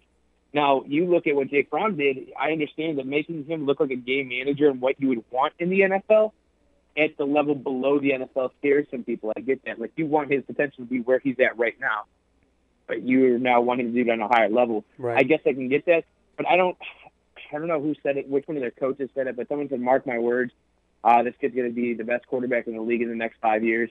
And then for your head coach to come out and get that upset that you got drafted that low, it's crazy to me. It blew my mind. Like if Kirby Smart came out and said that from Georgia. It was Kirby Smart. I thought it was, but I didn't want to say anything. But yeah, I thought it was Kirby Smart. And that's one of those things where it's just like, you're like, wow, you know. And he was getting pushed. I'm the one that shared it on our page, too. That's the funny part. Like, seriously, Fromm was getting pushed. Remember, Fields was the first guy to kind of push him and almost took his job at one point before he transferred to OSU. And then this past year, they got another guy in there that's, I think, one of the top, like, dual-threat quarterbacks, and he was pushing him hard. He almost lost his job, this season. And he still found a way to keep it. And Georgia, which is historically known, at least recently, before obviously Stafford's one of the exceptions, but it's kind of a run-first type of team, a kind of hard-nosed defensive run-type team. He put up decent stats. Like, he was not going to be in a situation where he was going to be asked to throw the ball 40, 50 times a game. I don't know what he would do in that situation. I don't know what his mindset would be. I don't know how he'd react. And I don't think, for a guy like Fromm going to a team like Buffalo, where, again, it's kind of that same type of mentality where it's very hard-nosed. Josh Allen kind of towards the end of the year was throwing the ball more, but it's kind of a weird, hard-nosed defensive run type of team in a climate where you kind of need that. I think Fromm can work out really well. If Allen gets hurt or something doesn't go right, that's the kind of guy where it's almost kind of like built like an Alex Smith type of guy where he's not going to hurt you. He's not going to make all these mistakes that maybe someone like an Eason would or someone on the other kind of level where maybe his physical tools don't match those kind of guys, but he's a very, I don't want to even say safe, I want to say a competent quarterback who could be a starter in this league and possibly win you some games. I believe so heavily that he could be. He gives me Andy Dalton vibes. Yeah, he's kind of got that kind of like that Jared Goff, a little bit smaller than Jared Goff, height-wise, kind of mindset. Like I think he's like 6'3", Goff's like 6'3", 6'4", so he's kind of in that area. I don't even know how tall what's his face is. I haven't even checked, but I just knew Jake Fromm was like one of those guys I remember like watching, and like, well, they're saying something about him, so let's see exactly how he's going to turn out. And like, that was not the case. People were just like, fuck him. I don't understand. He looks like a quarterback. Like, he looks him and Burrow kind of have that weird, like, if things go correctly, they have like that kind of like that Tom Brady vibe where they're just those guys that just seem to win. Like, you know, it's they find a way to break through all the bullshit and find a way to win. All the talk about being transferred or, you know, having guys right on your coattails or, you know, going from one big school to the, like, they seem to have that kind of chip that kind of lasts through the test of time. So I want to see what he looks like in a couple of years if Josh Allen maybe doesn't pan out or he keeps getting hurt. Damn, he almost went in the 6th round. There was a strong possibility he could have went 6th round. 6'2", 219. With Matt Barkley in the final year of his contract, Bills were quietly in the backup quarterback market. Like Barkley, Fromm wins with anticipation, but has weak arm, good pocket presence, and plenty of big game experience. I agree. Like everything they said, he's just kind of weak. I was going to give you a comparison. The perfect guy to really compare him to besides Barkley would be a really good one that you enjoyed was Colt McCoy. He's a really good comparison for Jake Fromm as well. It's funny because the guy that talked about having a weak arm was someone like Tom Brady too, and the guy came out and, you know, he was a little bit taller obviously, but ended up, you know, showing out and winning 6. Was a fucking goofball when he got drafted. That's why. Yeah. Everyone didn't take him seriously. He's a fucking goofball. Jake Fromm's a goofball. Well, we'll see how it all turns out. My second question kind of ties into Tom Brady to an extent, at least his former team. Surprised that New England did not take a quarterback in this draft. No, because you said you were going to stick with Stidham. You know it's not a surprise. You're asking me that question all serious. No, I was fucking, as soon as Jordan Love left the board, they're like, fuck it, we don't care. this is it. Well, they traded out of their pick. They had the 23rd pick, and they traded out of the pick. Love was still on the board. Like, he didn't go till 26. That's what I'm saying. Unless it was Jordan Love, like you said, they're just out of there. That's what I'm saying. So unless they were high on Jordan Love, not that they traded their pick or they moved away from him, what I'm saying is you either wanted the kid or you didn't. That's what we were kind of on the fence about because we heard rumors that he was. And then when you see fucking Bill Belichick leaving his dog in front of the camera for the rest of the evening, you knew he wasn't serious about taking anybody. So, I mean, it's literally insane. Like, I don't even... Like, it just blew my mind. They're set with Stidham and Brian Hoyer as their quarterbacks, and maybe Belichick's trying to show everybody, hey, Stidham, no one's talking about this dude. Just wait. Like, you know, he could come out and blow the damn roof off. I have no idea, but I get a very Matt Castle vibe from Jared Stidham, which in their own right, they got him 11 wins one year and got Matt Castle a fat ass contract from the Kansas City Chiefs. Who knows? But I mean, anybody can win. Anybody can win as a quarterback in New England. Well, we're going to find out. We're going to find out. This is the big test now. Listen, there isn't no finding out. Matt Castle, Jacoby Brissett, fucking Brian Hoyer. We can go on. The list goes fucking forever. Jimmy Garoppolo. Like, even if Jimmy Garoppolo turned out to be good, like, all of those guys are products of that market, and some of them got fat ass contracts being shitty. So, you know, if Stidham could be the Trent Dilfer of the New England Patriots, and they're still going to possibly make the fucking Super Bowl. It doesn't make a difference. Well, if he's the Trent Dilfer to that team, that's the Baltimore Ravens all over again in 2000. That's a pretty good analogy. Yeah, that defense is still pretty damn good. Thank you. I appreciate the analogy reference. So my third question is of the big 3 quarterbacks that were taken. So obviously Tua, obviously Joe Burrow in Cincinnati, Tua in Miami, and Herbert going to the Chargers in L.A. Which quarterback will win 10 games first? 10 games first. Probably Justin Herbert. So this could be over. This could be over 2 seasons because it may take a while for all 3 of those guys to win some games. No, but they're gonna. I don't doubt. Mark my words. Right hand of the Bible. He might win it in his first season. That defense is so fucking stout, and he's still got Keenan Allen. Dude, that's asking a lot. It is a strong possibility they win 10 games next season. And you heard it. And we'll mark this episode 59. I said there's a possibility that the LA Chargers would fucking 10 games. I don't doubt that they might be the best team in LA. Well, I don't know if the Rams are going to be that great, but nonetheless, the Rams had an off context- year and they went 9-7. It's unbelievable. They did an off year and they In ended up winning 9 context to what games. you just said, I'm going to say it's most likely going to be the Chargers. I have to technically agree with you, though I have a weird suspicion that the Bengals are going to be a lot I don't know, better. because that fucking division, too, that division is hard. You talk Las about Vegas getting better. Yeah. Oh, my the God. Chiefs are the Super Bowl champs. You know, Denver's got some skill players now, and Drew Lock with his first full season, who could probably – I think Lock could pull a Mahomes and have a pretty damn good year out of nowhere. Kind of like start the Yeah, last few games. I think Locke will be good, but I don't think he'll be that good. Well, we'll see. He's got a big arm, too. Jerry Judy helps a lot. Yeah. So, I mean, Yeah, nonetheless. they'll get him set up. That's a really good – that's a hard one, but like you said, going towards the Bengals side of things, I'll let you finish off yours. The AFC North is still difficult. Like, it's not Yeah. a fucking cakewalk. No. I don't think the AFC North has ever been a cakewalk, to be quite honest. No, not at all. I think Even that's probably, yeah. I'll say 90% of the woes from the Cleveland Browns are their own, but 10% of it is because of how shitty it is to play in the AFC North. And then you said the last guy was Tua. No, yeah, no way. Maybe there's like a slight possibility just because like they turned it around at the end of the year. He But might like, not the thing even. that turned it around was their defense. Yeah. And their defense finished 32nd in the league. He might not even. Like- He might not even play. They had Devontae Parker and the defense played decent. That was like that. Like I don't know. Like again, they got a lot better too with the draft. Miami's got some opportunities. I like Brian Flores as a coach, I don't but like Miami. I don't like Miami at all. I don't know what it is. And like we have kids that like that from our area play over there. I forgot who we were just talking about. Like fucking linebacker that went to Benedictine. I can't remember his name. yeah, who fucking cares? But either way, he plays for them down there. He's pretty good. He plays for Ohio State too. I can't remember his name, man. Yeah, there's a reason why. Jerome Baker. He's pretty good. And then that's it. I can't even, listen, I had a hard time naming his name when he went here. So, It's all I mean, just. I hope the best for Miami. I think they still have one of the coolest jerseys ever, and they were the first ones running the Wildcat, and then that shit was raw. It ruined Madden for like 2 years of mine. Past that, I mean, there's no fucking like. I don't even think there's a fair comparison out of this big quarterback season. I told you how I think if Joe Burrow gets played dirty, he'll end up like David Carr. No doubt in my mind. I have a weird. Again, maybe it's just me. I don't know. I have a weird suspicion that Burrow's going to be okay. Like I feel like T. Higgins. T. Higgins, man, I told is you, my optimism so for him underrated. is that he's like, for me, my optimism for him now is that he ends up like between Phillip Rivers and Eli Manning, but like mix the two together and make a serviceable quarterback. Like that's what I hope to God that you get out of him.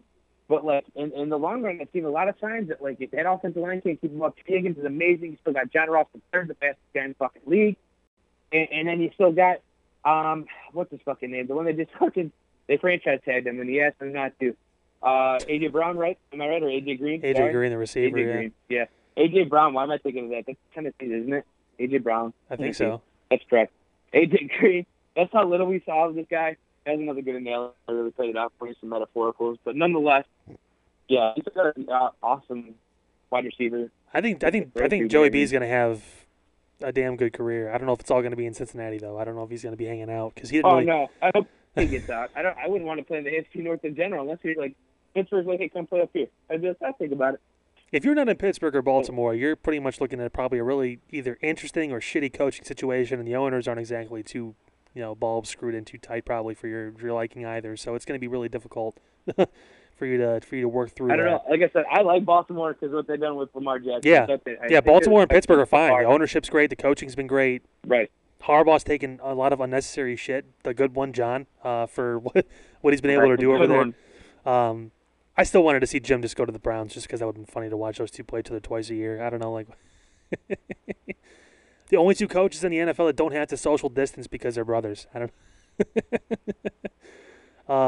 Again, this is also great, guys, because I can laugh at my own jokes, and Andrew's not here to not laugh at my jokes in front of my face, so that's always a plus. I was laughing at something our buddy Derek posted. He said somebody looked me up and down and said, "How tall are you? Like 5'11"?" He looks at Derek and put some context. Derek's like 6'5", 6'6", somewhere in there. He's a big dude. So I told you he it was hilarious when I saw him in that Sheets when I was working at Walmart when we were on break at like 3 a.m. and I walked in and saw him and he looked like a fat Khalid. Like it, It was. I told him he looks like DJ Mustard. That's my favorite rapper. Not Mustard. DJ what Kid- DJ it is. I'll get back to it. DJ Hot Sauce. Yeah. DJ Hot Sauce. Number 4, Andrew. It's really easy to say who won the draft, right? We could always debate that, but I want to know, in your opinion, who lost the 2020 NFL Draft. Oh man, you gotta put me on the spot. You're damn right. There's a couple of teams that I can really go down. I think the Washington Redskins really shit the bed, except for the Chase Young pickup. Past that, they didn't pick up anybody really worth watching. Off the top of my head, I mean, if you have somebody, I'll go ahead and let you name yours, and I'm gonna look through. Yeah, I got one and for see you. Who I marked down for bad times. New England. Because you could have taken a quarterback in this draft class who has something for you. Instead, they took a guy, Kyle Duggar, out of Lenore Rhine, with the 37th pick in the second round. And, they traded out of that first round with guys that were on the board, like Grant Delpit, like Antoine Winfield Jr., guys that have, that kind of talent. Other corners. Oh, shit. I know who lost the draft, Kyle, and I'm dumb not to think of it. The Patriots had an awful You know draft. who lost the draft? No, I know exactly who fucking lost the draft. You know who lost the draft? The Green Bay Packers. Aaron Rodgers lost the draft. How the fuck do you draft Jordan Love before you get this man help? You've never helped him. I don't want to. I I don't want to. Don't want to make this. We kind of already went into my 5th and final question for the draft before we wrap it up. This question. I forgot about them completely because Listen, you tried to repress bad memories. But God damn. This is my last question, Andrew. As verbatim, is Aaron Rodgers' days in Green Bay numbered? No, I hope to God not. But what age? Listen, buddy. Listen. This is how the exact old? Same way they did it to Favre. This is the exact. Seriously, same way they did it to think about it. Think about how old was Brett Favre? How old was Brett Favre when they drafted Aaron Rodgers? But that's the thing. Like, this is man. Did you see him pre-draft? Like, he was talking about how somebody brought up the Brett Favre thing, and he started talking about how great of an opportunity it was, and he'd love to do that for somebody. And then they draft this kid. Oh my God! They're like, "Oh, looks like he's ready to settle down." This is from Pete Prisco from CBS. This is the exact quote. Verbatim what he said. He said, terrible move by the Packers. Aaron Rodgers told me last summer he wants to play until he's 40. They needed a receiver. They needed defensive help. Sitting behind Rodgers will do Love well, but not going to do the Packers well. You're on the cusp of getting to the Super Bowl, and Rodgers needs help. That's all it says. Rodgers needs help. How do you disrespect the man? Oh, my God. Jordan Love, baby. I forgot about this. I like Jordan Love. I was high on Jordan Love. Tell you what, been. it's the first time since 2005 that the Packers have taken a skill player. So let's give them credit for biting the bullet and taking a skill player finally. And yeah, they should have taken a receiver, not the fucking guy. Listen here, all right. Listen, I made comments last year. We go back to when I was reading off Utah State shit, and you guys are like, "Why is he reading off Utah State record? And why is he reading off this guy Jordan Love?" Because I knew he'd be decent. But to replace Aaron Rodgers, you better have Jesus Christ as a small child on your team to replace Aaron Rodgers. That man highest completion percentage of 50-plus yards in the history of the NFL. He throws the ball better than almost anybody out there. And what are you going to do? Not get him a receiver? Pick up a 26th first-round pick? And Jordan Love? Come on. Well, Jesus Christ. You had so many options. Really quick, let's. Many. I want to look through. I don't know if you have Green Bay's the rest of their picks lined up. I want to see the rest of their picks. Listen, and then I looked at it. I'm like, oh shit, they were pretty bad. The one I named off to you, the Washington Redskins. Look at theirs too. Their grading system sucked for them. Yeah. This is theirs: D, C plus, D minus, D plus, D minus, C plus, C plus, D minus, D. And then this is the one that I was talking about with the Washington Redskins. They had an A with Chase Young, but after that they had C, C plus A, C plus, D minus, C minus, D. They shit the bed too. So Green Bay, they took in the second round. They took a running back, A.J. Dillon, out of Boston College. Not sure if it's a relation to Corey Dillon or not, but there you go. There's their second round pick. Yeah, that's honestly those are the two worst drafts. And the rest of them are decent. Tight end, Josiah DeGuaria from Cincinnati in the third round. I want to go through these and just see who they are. So there's two more skill players they took in the next 2 rounds. All right, Kyle, stop. Hold on. I want to get this. Anymore. Green Bay did not have. I don't think they had a 4th round pick. Let's go 5th round. I'm very curious. I want to see. Who else they took in this There's draft? absolutely nothing funny about what they Linebacker did to that Kamal man. Martin out of Minnesota. So they're trying to raid Minnesota. That's personal still, obviously. Let's see who else. 6th round here. Green Bay. Listen to me crinkling through my Easter candy while I find the last like. Offensive lineman John Runyon out of Michigan is the 192nd. Runyon. Looking. Green Bay had they had 2 more picks in the 6th round. They had 3 picks in the 6th round. They took a center, Jake Hansen out of Oregon. Then they took another offensive tackle, Simon Stepanziak of Indiana. So there's 2 more offensive linemen. They're taking players to help Aaron Rodgers, and by that I mean they're taking players to help their next quarterback, Jordan Love, in the next 3 years.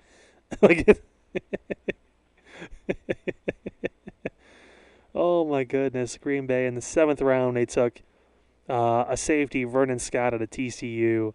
They had another pick in the 7th round. They took an edge rusher, Jonathan Garvin out of Miami. I think I've heard that name before. Let's see, and that should be, I believe it. Yep. So there you go. Green Bay took Jordan Love. Hey man, we're laughing about this now, but watch him be like the next Pat Mahomes. Like him just like come out and like Rodgers gets hurt and like he plays the last game of the forever year. known if a quarterback that does well when everybody wanted to see him fail is Daniel Jones. Oh man, Listen, I thought Daniel Jones. We made fun of that draft pick hard. because he's from Duke. Hard. So he had an F grade for us to begin with because of where he's from to start, and then I mean the good part about that is the only place you can go is up from there. So that's a plus, but. That was it for me, man. Anything else you want to add on this draft? I don't know if you want to give any more thoughts before we move on to our quick hits really quick. Yeah, my favorite thing out of the draft is a video from CeeDee Lamb where his girl tried to take his phone and he grabbed it out of her hand aggressively. That's Trae Young's ex, by the way. Shout out CeeDee Lamb for that. That's a baller move right there. Did you see that it was it's Trae Young's ex was the girl that took his phone? Oh, funny. It's hilarious. They both went to Oklahoma, so it makes sense that she's from there. But like, it's just that was crazy. Also, Roger Goodell sitting down on his couch reading cards was pretty funny for me. I don't know, like that. He won the draft. Like, if I had to give a winner, it was Goodell because it was funny. Also, saying that that in 2020 that Oakland is going to host Las Vegas is going to host the next draft in 2020 was hilarious because he made the announcement that the Raiders are going to host after Cleveland does next year. But he didn't say 2022. He said 2020. I'm like, yeah, we know. Like it's 2020. They were supposed to be there. And Trey Wingo had to like damage control for the next like minute on ESPN. He's like, yeah, sorry about that. It's 2022. It was funny as hell, man. That was honestly almost, if not more, entertaining of a draft to watch because I watched the entire first round than honestly watching it with fans there with the booze. Like it was funnier watching him play up to a TV when he knows it doesn't matter because he can just mute them at any point he wants because it's his TV in his house. Like I would have muted it; it would have been hilarious. But nevertheless, I thought it was pretty fun. What did you think of the new concept, the new format they kind of went through with having to kind of be apart from everybody? What did you think of that? I hated it. I absolutely hated it. I don't think anybody enjoyed that. I thought it was great. But, as far as what they had, they had with the cards dealt. It was a good idea. Good for them. It was really sad. There was a lot of sad stories. They tried to we got enough sad shit going on. Last thing I need to see is this guy's dad died in a car wreck, and this guy's dad was like a meth dealer, and he did this, and this guy went through 14 moms, and he's like, it's like Jesus Christ. Listen, if I know anything about with lacking a father figure and being good at sports, I'll tell you right now that half those gentlemen have that issue. So moving on from that subject, we know exactly why they're good at sports. Oh man! All right, so let's get into the quick hits really quick, man. Some stories. Done that, Chief. Some stories that broke down that I saw actually a couple. All three of these, I have three of them, came down today. So I'm going to read them because you don't know what they are, and then I'm going to just kind of get your opinions on these, and then we'll wrap it up. And what has been a pretty fun episode. So quick hit number one, no bell included. The Ball Boys all signing with Rock Nation today. So LaMelo, LiAngelo, and How does LiAngelo get a contract? I know that happened, but like, how does LiAngelo Ball get a contract? Yeah, I don't know. Maybe Like, G League, maybe somewhere. I don't know. But he's, I think maybe it was G I'm gonna League. say it this way: is he the guy on the team that you let run the ball on senior day, and the last play and the other team knows about it? Because that's what it seems like. I'm gonna be quite honest with you. That's what LiAngelo Ball's career turned out to be. Oh God, just bring him on board. Let him run it. Let But him run all it of for them. the last time. All of them. He's been our manager. Yeah, but LaMelo Ball makes sense to sign with Rock Nation. He's good. LaMelo Ball's going to be good. He's going to be a top draft pick. Lonzo Ball is good. He's in the league, doing well. He's actually showing progression. Yeah. LiAngelo Ball hasn't picked up a basketball since Lithuania. You just signed this guy to run the ball in the fourth quarter at senior night, and it makes it on ESPN. I get it. Oh, brother. Are you kind of surprised they'll have Daddy's wing and now they're going to Jay-Z? Yeah, I'm fucking disappointed in how shitty LiAngelo Ball's playing. I thought LiAngelo was going to be the best brother. No, I'm talking about them. I'm talking about them leaving LeVar in the dust. They're leaving 3B behind. It wasn't leave. They weren't leaving him behind. I'll tell you. I don't know how much you know about what happened with the Ball brothers and like The lawsuit. I know some of them. I know they had had a falling out with their dad. I know that. I saw that. They had to part ways with it. It wasn't just like they still love their dad. They still see their dad. He's still annoying, but. I'll tell you, there's some more contractually binding situations that really put them into a weird spot. They thought when you rely on your dad to be your manager and your confidant, and then it just doesn't work because your father gets played, it's unfortunate. But some agents get played like that too. I mean, there's guys that lose money all the time, and you know who doesn't do that? Jay-Z doesn't. Jay-Z don't get played for no one like that. Yeah, Jay-Z's the greatest person ever lived. So, listen, fucking. I have it on good authority that he's God's cousin. So I don't know. It just blows my mind, man. Number 2 on the quick hits, the NBA changing its date for practice facility openings to a week from Monday. So it will not be May 1st as originally anticipated. They're actually going to they're going to take it a week from today. So it's not going to be on May 1st. They're going to extend it to May 4th as far as when teams can start letting people back in their facilities. A lot of it's to comply with some stay-at-home orders in the States. We've been avoiding COVID-19 for the most part in this episode, which has been kind of nice. But to dive back in for a brief second, thoughts about the now slow reopenings of practice facilities with possibly the hope of maybe trying to get some games in and the playoffs in before, it's too late to get it done.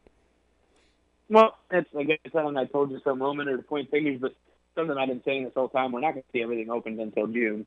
Maybe, and I told you guys, we're not going to see live sporting events, amusement parks, et cetera, things like that until probably September, maybe. And we already see that Disneyland is closed down until 2021. So it's hard to say because I think, the same thing I said about the goddamn stay-at-home order to my boss or the owner of the company I work for. I made it very clear to everybody. I said, they're going to extend the stay-at-home order just in the state of Ohio. I said, things aren't over. Things are going to get worse. I'm waiting to see how Georgia gets fucked up because they allowed everybody to go back to work. There's a reason they extended things like this because it's not over. It's not going to be over for a long time. We might not see it over for a couple of years.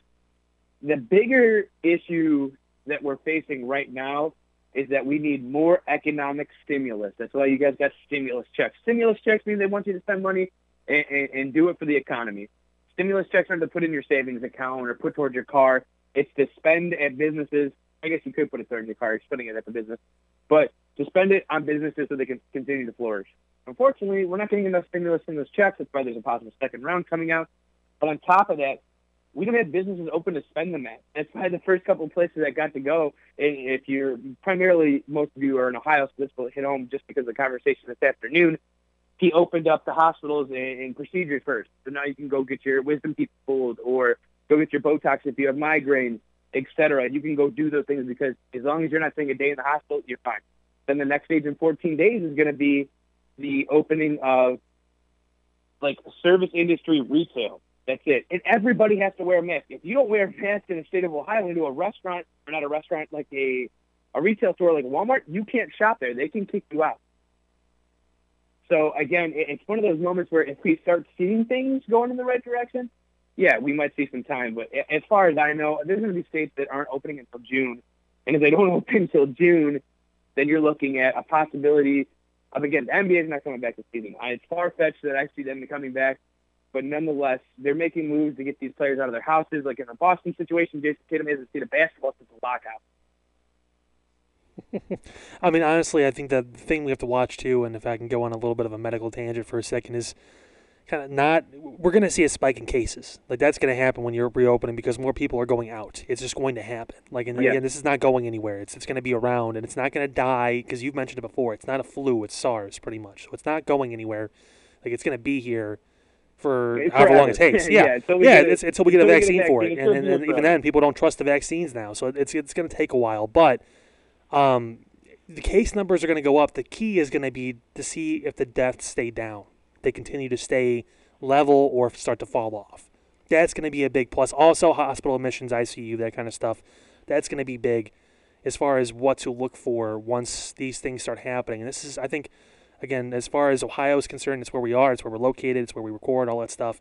The governor there is Mike DeWine. I mean, he's done a pretty damn good job as far as like, hey, acquiescing to some needs to reopen some stuff, but also we're going to watch this because the last thing we want to do is to say this is his opportunity. And he's right in the age group too. He's right in the age group because he's in his 70s and he's white. So there you go. I hate the rest of them that look like him. So nonetheless, he almost fits perfectly in. And I'll tell you, it comes down to exactly what you say. Like he's a very conservative guy. So in Ohio, we're going to see way less team opening than Jimmy Buffett down in Georgia. I don't even know who the fuck their governor is. He's Brian Kemp or something like that, wasting away in Margaritaville, Jimmy Buffett said. So that's what they're doing right now. Nonetheless, again, it's just going to come down to how many deaths there are, and that's important. Just think about it, guys.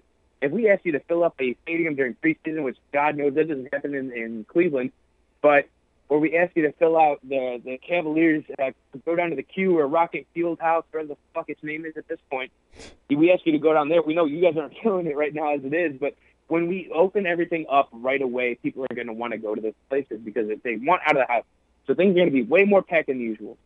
So, yes, Kyle's right. We're going to see a huge onslaught of cases, and people are going to go, oh, fuck, here it comes. We shouldn't have left the house. It's going to scare some people. But the question hasn't been stated anymore of, are people going to die? We know we're going to see an increase. That maybe the severity rate of mortality was a harder play than what it should have been, which is correct. We're learning that it's killing less. But there's still possibility. If it kills like a but it infects people quicker, you don't want that around. So you have to stay back. But if it's not killing people as aggressively as we think it is, it'll be fine. Right now in the state of Ohio, I know we're close to 800 deaths. We're over 16 or 17,000 in cases. And we don't have many recovered. That's the thing. Like, a lot of people are like, well, we have like 4,000 people recovered. Do the math, man. I mean, it's as simple as looking at the math when you go look at the worldwide cases. People are like, wow, we've had 300,000 people recovered from coronavirus. But we have 1.5 million people that had it. So, again, it comes down to what we have to look at. If there's more people being infected than people recovering, they can't take that risk. It's one of those things, too, where I saw the stats, and a lot of people are throwing out studies from, like, from Sweden and, like, Norway and those places where they didn't do they didn't shut anything down. They practiced, distancing as far as, public and stuff like that, and, kind of, making sure you sanitize, keep certain amounts of distances away, the kind of light social distancing per se, but they didn't close anything down. And the thing they noticed was, again, a severe number of cases, but very minimal deaths. So it kind of, again, their healthcare systems probably are a little bit better, all things considered, than maybe what we're doing. Yeah, it's almost, and not to give you a rebuttal on it, but it's almost unfair to compare the two because of how small places like Sweden are. The United States is so vast. We travel more than any other country. That's why we have the most cars. You get people that come over from Europe are like, you guys want to take a train everywhere? No, it's because everybody owns a fucking car. But I will say this, a place, small like the side of like North Dakota. Yeah, well, a place like that, well, they got, I think Sweden, has like 10, 11 million people.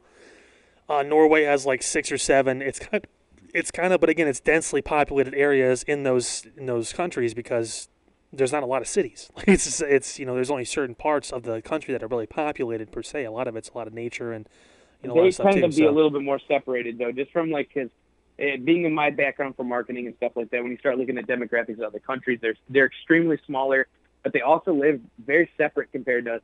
The United States is almost underdeveloped when it comes down to living quarters. Our standard of living is a lot worse. Oh God, New York is awful. How high we are.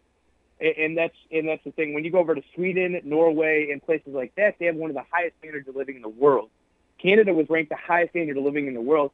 We see how far those people live apart. There's a couple places like Toronto or something, but you have to remember, what Kyle is saying is correct. They only have a couple of big cities, so it is cramped in those areas. But there's so much land after that. So there's a lot of people staying safe because, their apartment standards are a lot higher than ours since they're a socialistic country. They also are the cleanest. They have one of the best healthcare systems in the world. They're one of those places that allow 2-year paternity leave. So mom and dad get to have 2 years off when their child is born. They take care of that stuff for you. You get covered with socialistic healthcare, which is universal. Again, that's not for everybody. So I'm not over here trying to make it sound like a euphoria. It's not. Again, they face different reasons that kind of cause other areas to falter, such as what we saw with Italy. Italy went through military triage, which basically means if you're 80 years or older, since everyone's on the same socialistic healthcare, you're going to die. Like, we're going to let 80-year-old people die because we have to take care of the young. And again, that goes for the benefit of many. We have to sacrifice a few events, and that's constitutional even to what we stand by. But again, we're more a capitalistic society where whoever has the best healthcare coverage is going to live the longest. So if a 17-year-old comes in with no health insurance and an 85-year-old man with premium insurance comes in, he's going to be seen first before that child. Now, again, that constitutes a lot of different things in people's feelings. A lot of people are like, for the people, we want everybody to do well. I'll tell you right now, and how this stuff has gone on and become more of a libertarian than anything, and again, not trying to turn this into politics or science, it's just the last thing we should be concerning ourselves with right now is where the fuck sports. And I know that's a really good coping mechanism for some of you with your anxiety and stuff like that, so maybe this is supposed to be helping you during this time. There's other sports still going on. Watch cornhole tournaments, do something. I mean, you can even go buy a fucking Xbox. You just spend a $1,200 check, spend it at a local game store, and plug it up and play some 2K. Do something. You got to get your mind off of it. That's what you got to do. But the last thing we want to see is athletes who body on the line every day to play sport in the first place to get sick to entertain us. I hear you, man. And, we're going to wrap up the quick hits with this one, a much lighter note. Chase Young says he will grow more. Like... Did grow more? Like, are they concerned about how little he is, or I don't know? No, he literally thinks he's going to grow more, like inches wise. He thinks he will grow more. I mean, there's a total possibility. There's been a couple of guys that came into that. I mean, it's hard. No, I will say it this way: he could grow more, but I'm thinking of people in the NBA where they come in at 18 years old and they're like 6'5", and they grow up to be like 6'8" because they're 18. I forget. Scottie Pippen, like what, 21, 22. Scottie Pippen in college when he went there, when he got recruited, he was 6'1", and then by the time he was a sophomore, he was like 6'9". Yeah, Scottie Pippen you could talk about, but the number one is Anthony Davis. His sophomore year of high school, he was 6'1", and when he left, he played for Kentucky. When he left Kentucky, he was 6'10" or 6'11", and now he's solidified 7 foot. Yeah, so there you go. Chase Young thinks he's going to grow more. So I'm gonna grow more. Did he stand in the mirror or did he stand right in the middle of the combine with just him in his underwear like a little boy, like, Mommy, I'm going to grow more? He'll grow more. Is that what he did? I'm going to grow more. All right, man. Eat your broccoli.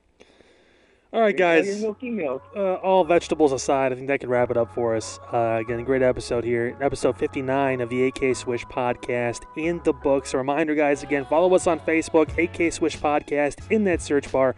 Head over to Twitter, at AK Swish Pod. Same thing, at AK Swish Pod on Instagram. We share stories. We do all kinds of cool stuff on all 3 platforms. So make sure you take a look, take a listen, of course. Go back to the archives. Check out all of our old episodes. We've got plenty of them. Now we're almost at 60, I guess, technical episodes, including mini-sodes and all the interviews and stuff, too. We're almost at episode Andrew. That was my senior year number, 60. That's what it'll be called. Yeah, we're almost there. I think we're kind of either there or we're rapidly approaching to the 1 year anniversary. Yeah, if this is episode 60, I'm gonna be disappointed in myself for not knowing that. Sorry, I hated that Disney number. That's next week. They gotta wait for the Andrew Frederick High School football number episode. So until that point, thank you guys so much for tuning in and listening. Andrew, man, say one last thing to the people. What I cooked for you guys today was a rigatoni in a butter and a grapeseed oil sauce with a nice sauteed yellow peppers, I think I used, onion with some Parmesan cheese and some cayenne pepper sauce. There you go. That's what I made. What I cooked for you is a Walmart original. All right. Walmart original. All right, everybody. Thank you so much for listening. We'll catch you next time. Bye-bye.